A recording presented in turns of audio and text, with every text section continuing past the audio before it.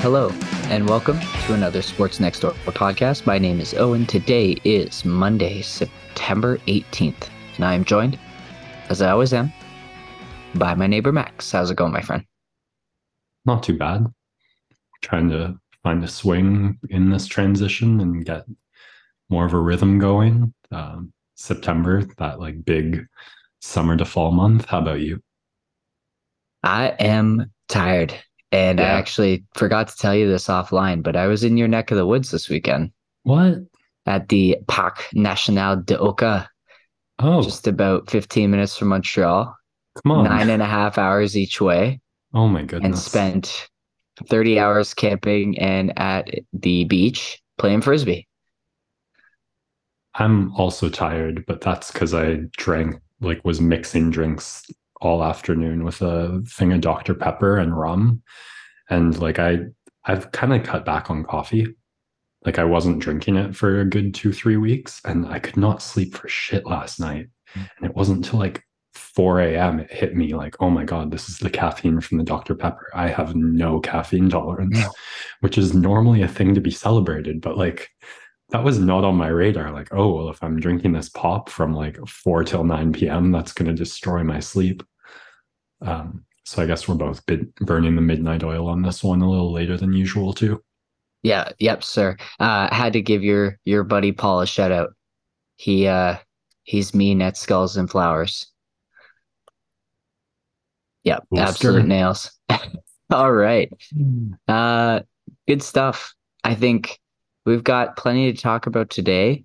A little NFL recap, week two. Fantastic stuff.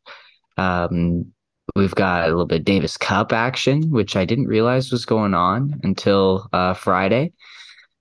And then some combat corner, and of course the main story that's really taking the hockey world by storm the last 24 hours. But before we get there, Max, it seems like we're back on the Storts train for this one. What do you got for me today? Want to try something a little different. Saw a video circulated on Twitter actually the day I was editing and uploading last week, and I had to bookmark it and save it because it was just the worst thing of the week. But a little preface first about the economy in the developed Western world. Um, it sucks if you are not very, very rich. The cost of living is a crisis. Canada, the worst country in the world for that, but Australia, the US, the UK, lots of developed Western countries over the last 20, 30 years have treated housing like an investment and made it almost impossible to afford.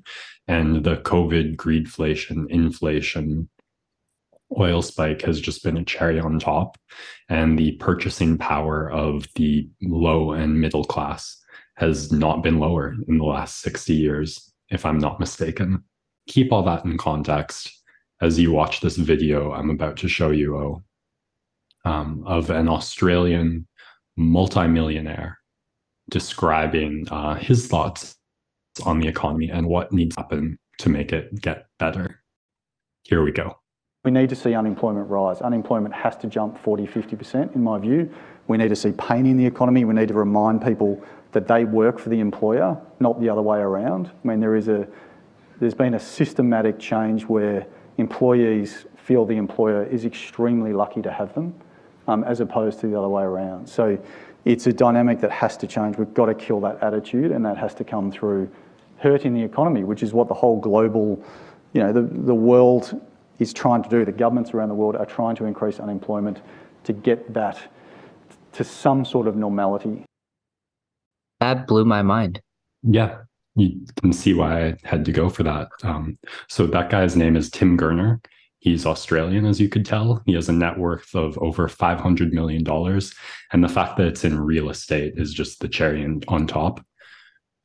Tim, I need to redact my thoughts on what I think this fucking piece of shit deserves. But I'm curious if you find his comments stupidly terrible or terribly stupid. I think it's beyond.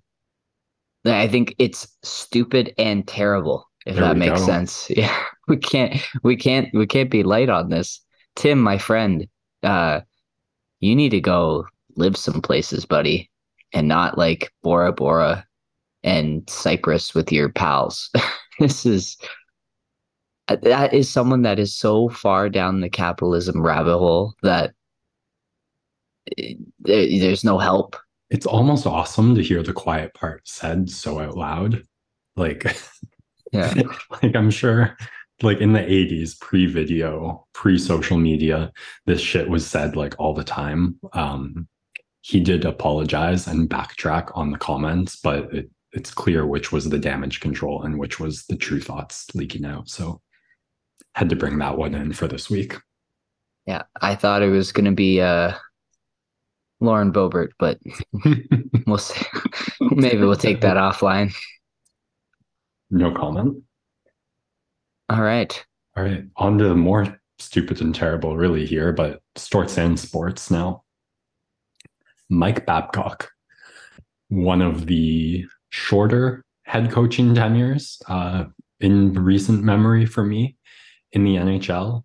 The Blue Jackets take a swing many years removed from the famous head coach being fired by the Toronto Maple Leafs. He does his little rehabilitation project. And then it all goes south, though. What happened? Wow. 2 months. He made it 2 months, right? And those 2 months were not regular season months. No, of course, naturally. And I guess we could save this for the end or we could say it at the beginning, but the most important theme is that the world is getting smarter, especially the hockey world, right? These things fly 2% less every year than they used to, right? We're cleaning it up. There's more diversity, there's more inclusion, there's more just treating human beings with respect. That's happening, and that is leading the game in a better direction. And Mike Babcock, who left the league and had many stories come out afterwards and couldn't find a job. There's reasons, right? There's plenty of these players that he's alienated and made feel terrible. And it was a desperate act by a Columbus Blue Jackets franchise that's won one playoff series in the last decade under a regime that has been around now, Kekalainen in 10 years, and the president's been there for 11 years. And they went, you know what, exactly what we need?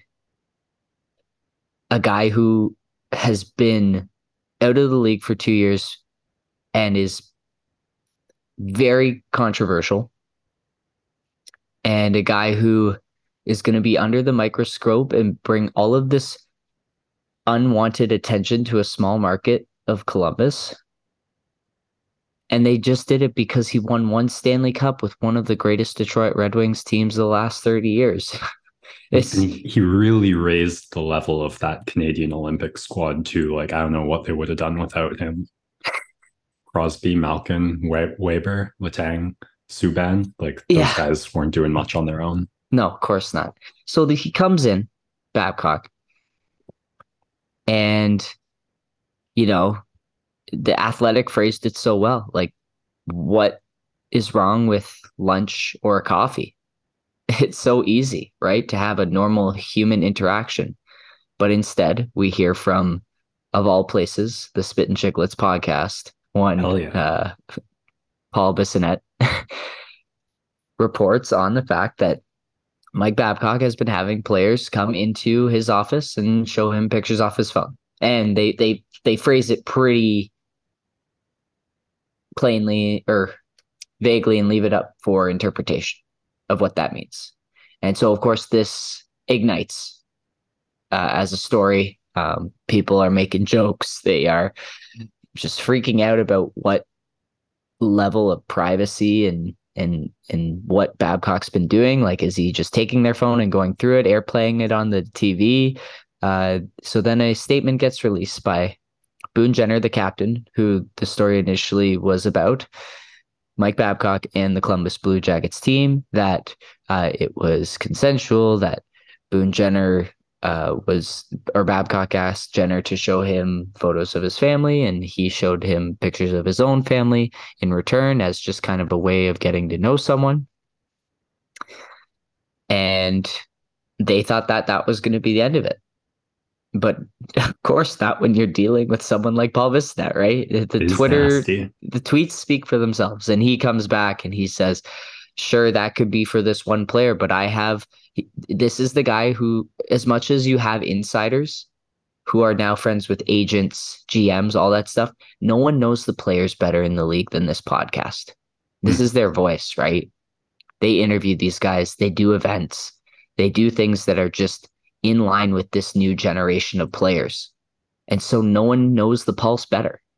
And so even though the delivery is not the most professional medium, he is saying what the players think. And the majority of them come out and say, I wasn't comfortable with this, especially the younger guys in the room. Kent Johnson is a second-year player. He's going to be an absolute stud. And he's walking in there and Babcock's like, show me your pictures on your phone. Like, he doesn't have photos of his family on there. Mm-hmm. So what are we doing here? And it's such an unnatural and weird thing to do. No boss ever asks their employees to just show them pictures off their phone. It's something that maybe comes up organically when you're having a lunch or a coffee, right? And so, of course, this gains steam back again, and the Blue Jackets believe or realize this terrible mistake that they've made. And today, Mike Babcock resigns as the head coach of the Columbus Blue Jackets after making it 2 months and not even into preseason. And I think this is the last time we see of him in the NHL, but who knows? There's some really stupid GMs in this league. It's just there was something else. I don't know if you have an athletic membership. I see lots of headlines and never go through the stories, so I can just quote theses.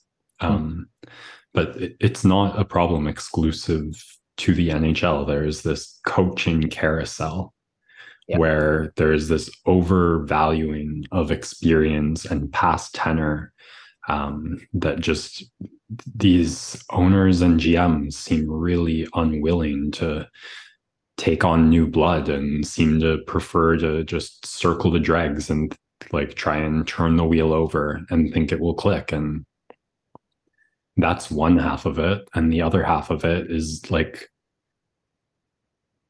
I'm failing for a better word than like the stupidity of Mike Babcock, like having gotten a second chance after being reported for being all around terrible to work with by the end of his Maple Leafs tenure, and goes in guns blazing, being terrible to work with. And we were talking a little offline, like, is this young players being too sensitive? Is this like, is there just some of that like old blue blood grit mentality that's missing with the new blood coming into the game? And like, I want to be somewhat sensitive and in agreement to that, because like some of my experiences like do enjoy like that hazing, like fratty, like tough to get in, like bonding experience. But like context is everything, and you build comfort and trust, and then you take things further. When you are a new coach on a team with no rapport with a locker room, and you have this past history of being difficult, terrible, and like something of a mental terror with the people you work with, like what on earth are you thinking that you can just stroll? Like, is it because it's a small market and no one's going to care? Like it just seems like, do you truly just not think it's a big deal? Like, I'm a little at a loss, like what the thought process was on this, and like just the out of touchness, like you said, that like it takes an alternative media form, like a podcast that's no holds barred, that God bless them is completely unprofessional, is like the only source tapping into this. It's just such an interesting snapshot of the different forms of media and what a lot of traditional media has become. So like a lot of different angles here. It just speaks to me that once again, the inner circle of NHL executives and coaches, they find their buddy and partner up again, and they're always going to have another spot in the league. And it's time for not only Babcock to be gone, but I think the end of Columbus's reign there in senior management. If you can't get it done after 10 years, like for Dubas, it was 7, right? For some of these other GMs, they don't even make it a decade. Like Kekalainen's made some strong moves, but it's never produced any results. So I just think that they've got to look in a new direction as a franchise, and there's lots of exciting young talent that they have coming up. So you really want to make sure that you handle it with care.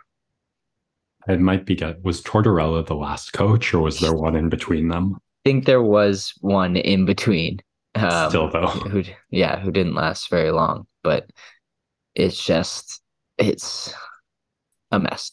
It's a mess, and they couldn't do it any worse, I guess, in their decisions. It was, yeah, yeah. Brad Larson in between Tortorella and Babcock. Okay, so they gave it one try with a guy whose name I haven't heard before. Yeah, yeah. I don't know. He went 62, 86, and 16. Oh, so that's 2 seasons. Yeah, yeah. Oh yeah, Torts was on the Flyers this past year. Who knows? I don't. Yeah. Yeah, I guess he bounces around and does nothing anymore as well. Seems like we've exhausted this story, but I think we yeah, front loaded always all got to the. talk about it, especially when he was a guy who used to be part of the Leafs organization. Yeah, and like I was skeptical on the firing, and that was one. Like I used to be very like, come on, what's changing the coach really going to do? And then the total shift and everything on the Maple Leafs like kind of changed how I think about a lot of that when we replaced Babcock with Keefe, and just everything seemed to get more positive. Yeah, I mean, one of the guys is going through people's phones, and the other one actually wants to let his stars do stuff, do the stuff they want to do. It's not hard to see that difference. All right, maybe we can get to some positivity now. This has been a dark front end of the pod. Yeah, I know, especially starting with Storts. I was just getting an update here in the Steelers Browns game. I need Deshaun Watson to do something because I need to win this week. And the fantasy's been rough to start the season. And what does Deshaun Watson go and do? He throws a pick six on the first play of the game. So good times. Is that like the second worst first 4 plays for a quarterback this season? Yikes. Too That's soon? a tough one. Shout out Aaron Rodgers, man. That's so disappointing. He ran out on the field on 9/11 with the American flag. It was just an amazing moment. So much hype.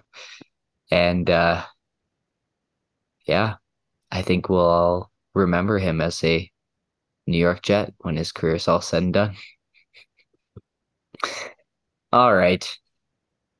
On that note, let's jump into NFL Week 2 here. Other AFC North matchup that's happened yesterday before this Browns Steelers matchup tonight. Baltimore Ravens have jumped out to the front of the pack in the AFC North with a decisive victory over the Cincinnati Bengals. Dominant on both sides of the ball. Lamar Jackson had a really, really spectacular performance. And the Bengals, I mean, this is preseason week 2 for Joe Burrow, and he looked to have re-injured his calf again. I was assuming it wasn't healthy, and he didn't have that connectivity with his receivers yet this season on the new updates they've done to the playbook.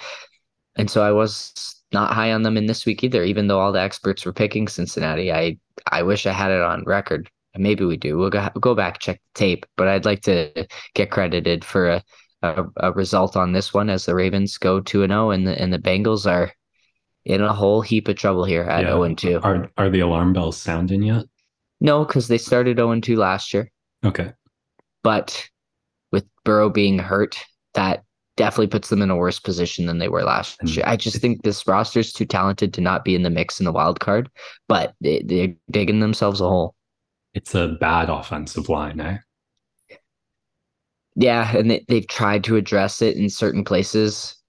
I think Ravens defense and Oh goodness, who did Cincinnati play in week The one? The Browns. Browns. In those conditions, like I think those are two pretty tough defenses to play early in the season, but it's not going to get any easier in the AFC with some of the other teams that they have to play, especially within their own division with the Just Steelers as well. when you have like a semi-injured quarterback, like that becomes so much more important and Yeah. relevant. Yeah, they have historically not been able to protect Joe Burrow as well. So Mhm. not really something you can address now as the season get underway because you can't really find a quality offensive lineman just in the free Yeah, agency market. But we'll see if there's other things they can do play call wise, scheme wise, that could give Burrow a little bit more time back there once he's back and healthy, hopefully. I guess quick shout out to Patrick Mahomes while we're speaking about Burrow because he got his contract restructured today on his birthday so that he is going to now become the highest paid quarterback in the NFL for the next 4 years. They restructured his deal so he's going to get 216 million over the next 4 years. not bad. He's almost to the level of Anthony Davis, but not quite. That's kind of insane. Yeah. Yeah. Kind of a distinct difference between those two sports, but we've talked about that before. Let's keep rolling here on the Chiefs. They scuffle through a win over the Jacksonville Jaguars. Their offense still looks very incohesive, and he just doesn't have the weapons. And I mean, Travis Kelce's distracted by dating Taylor Swift, which I don't blame the guy. That's a lot to handle, but That's going to be very smooth, and there's no. yeah, Oh it just God. it's hard to focus on the offense when that whole sideshow is happening, Yeah, right? like you've got to be like running through the lyrics she might write about your future breakup, like every E- time you're on the field. exactly. It's a lot of pressure. It's a lot of pressure. But they still get the win over the Jaguars, which is an important conference win for them to get early in the season. The Seattle Seahawks set their season back on track with a win over the Detroit Lions. Always fun when these two play. We remember the wild card deciding game last year, and there's not a whole ton of offense or defense, pardon me, from either of these teams. Geno Smith slinging all over the field, and Jared Goff finally broke his no interception streak. He was third place all time in consecutive pass attempts and finally had it broken on Sunday there. The Buffalo Bills blow out the Las Vegas Raiders. The Atlanta Falcons beat the Packers on a late last minute field goal. Jordan Love had the funniest play of the weekend. The O lineman did not snap the ball when he was trying to sneak, and so everyone was frozen as he basically just stumbled into the back of one of his linemen trying to sneak and was expecting the ball, and it didn't come. The Los Angeles Rams hang with the 49ers. Puka Nacua, the most receptions by a first year receiver through his first two games ever. Wow. Yeah. Yeah, he is catching the ball a ton. And when comes back, this Rams offense actually looks a lot more deadly than everyone thought it would at the start of the season. Unfortunately for the Rams, the Niners, they just have too much talent. I think they're probably the best team in the NFL right now, barring any injuries, and they win that game. I think the top three teams in the NFL are the Niners. I think the Miami Dolphins are there as well. They go 2-0 on the season with a win over the New England Patriots. Their offense is unstoppable with Tyreek Hill, Jalen Waddle, Tua Tagovailoa. The only highlight of the week that made it on was the blocked field goal. Yes, yeah, the play call by Bill Belichick.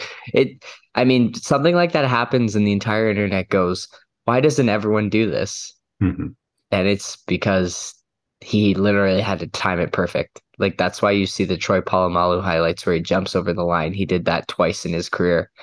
Yeah. Not everyone can do it. It was just a well-timed play, big block, but the Patriots can't get it done, and they start their season 0-2. And then I think the other team in that top three is the Dallas Cowboys. Not Oh, necessarily for their offense, although CeeDee Lamb looked phenomenal yesterday, but they have a top three defense in the league, and Micah Parsons is currently a game wrecker. He's moving differently out there. Now fully fledged, like I think third year in the league, has all the tools and now the necessary experience of going up against these guys for 2 seasons, peak athletic prime. When he runs, he can basically decide, like, I'm going to get by you without even you touching me. He doesn't necessarily even engage linemen at the line of scrimmage.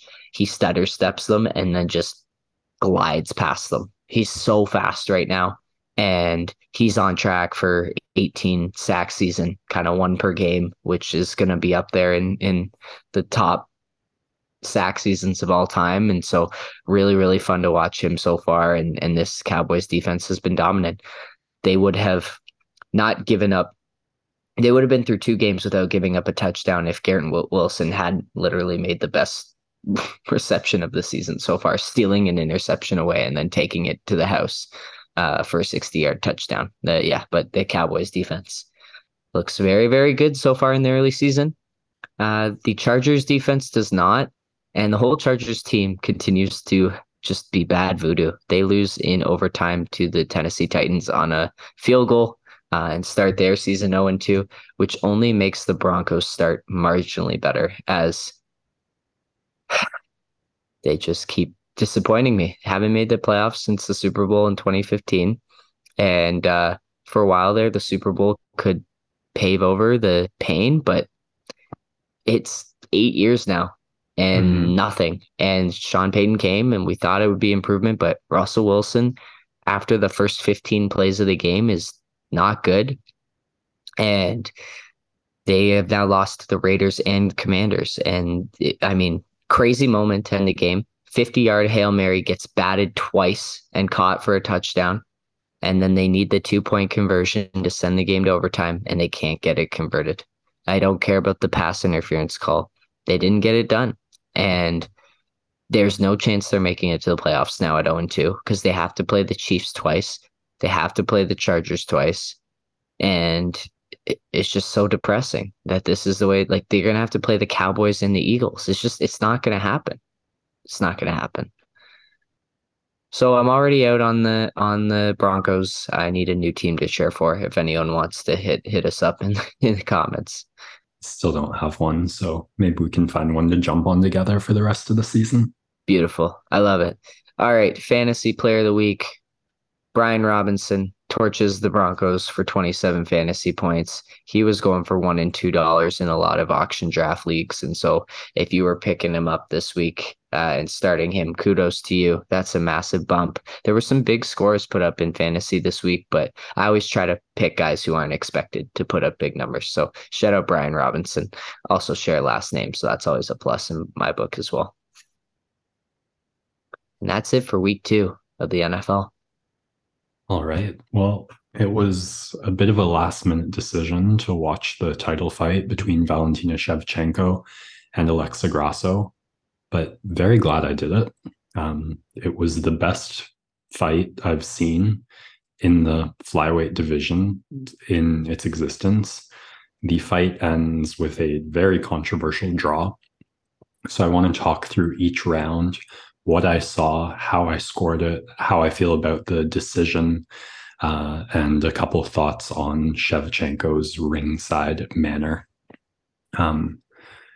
This was a head scratcher going in. Like, Shevchenko had been so dominant for so long and on paper still felt like far above, but have just seen so many times in the sport. Like, they're on top of the world until they're not, until that one loss, and they never get back to that spot.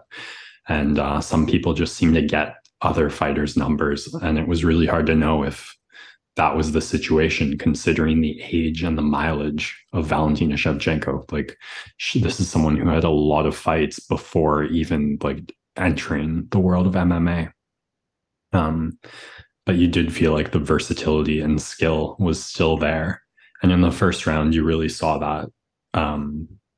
You saw more intent, you saw more snap and ferocity. It normally looks like she's point fighting more. And I thought Grasso did okay on the feet, but Shevchenko took it fairly clearly. And then the second round was where it got interesting, because Shevchenko, I think for the first time at flyweight, if not in all UFC, I don't remember off the top of my head if Amanda Nunes dropped her, but I don't think she did. Alexa Grasso catches Shevchenko flush, drops her, and follows up with some really ferocious knees in the clinch. And for the first of several times, I thought the fight might get stopped right then and there and that the damage might accumulate. A lot of credit to Shevchenko for getting out of it. And I'll get back to this a couple times, but like the thing that did her the best in this fight was the takedowns, because even though she was technically a little more sound and strategic than Grasso just had more pop and more strength and was doing more damage with her shots. So she was able to take 3 or 4 to land 2 good shots. And then Shevchenko was the one backing up, the one wearing more damage. And that was leading to then more strikes for Grasso. And if it wasn't for the takedowns of Shevchenko, I think the fight would have snowballed in Grasso's favor. But when it looks like she might be really in trouble, she was just able to blast these lightning quick double legs. And sometimes Grasso got up well, but in this case, in the second round, she didn't.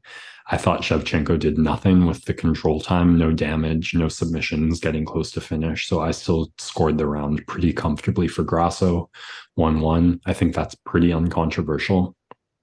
Third round, Shevchenko's best. Most dominant round.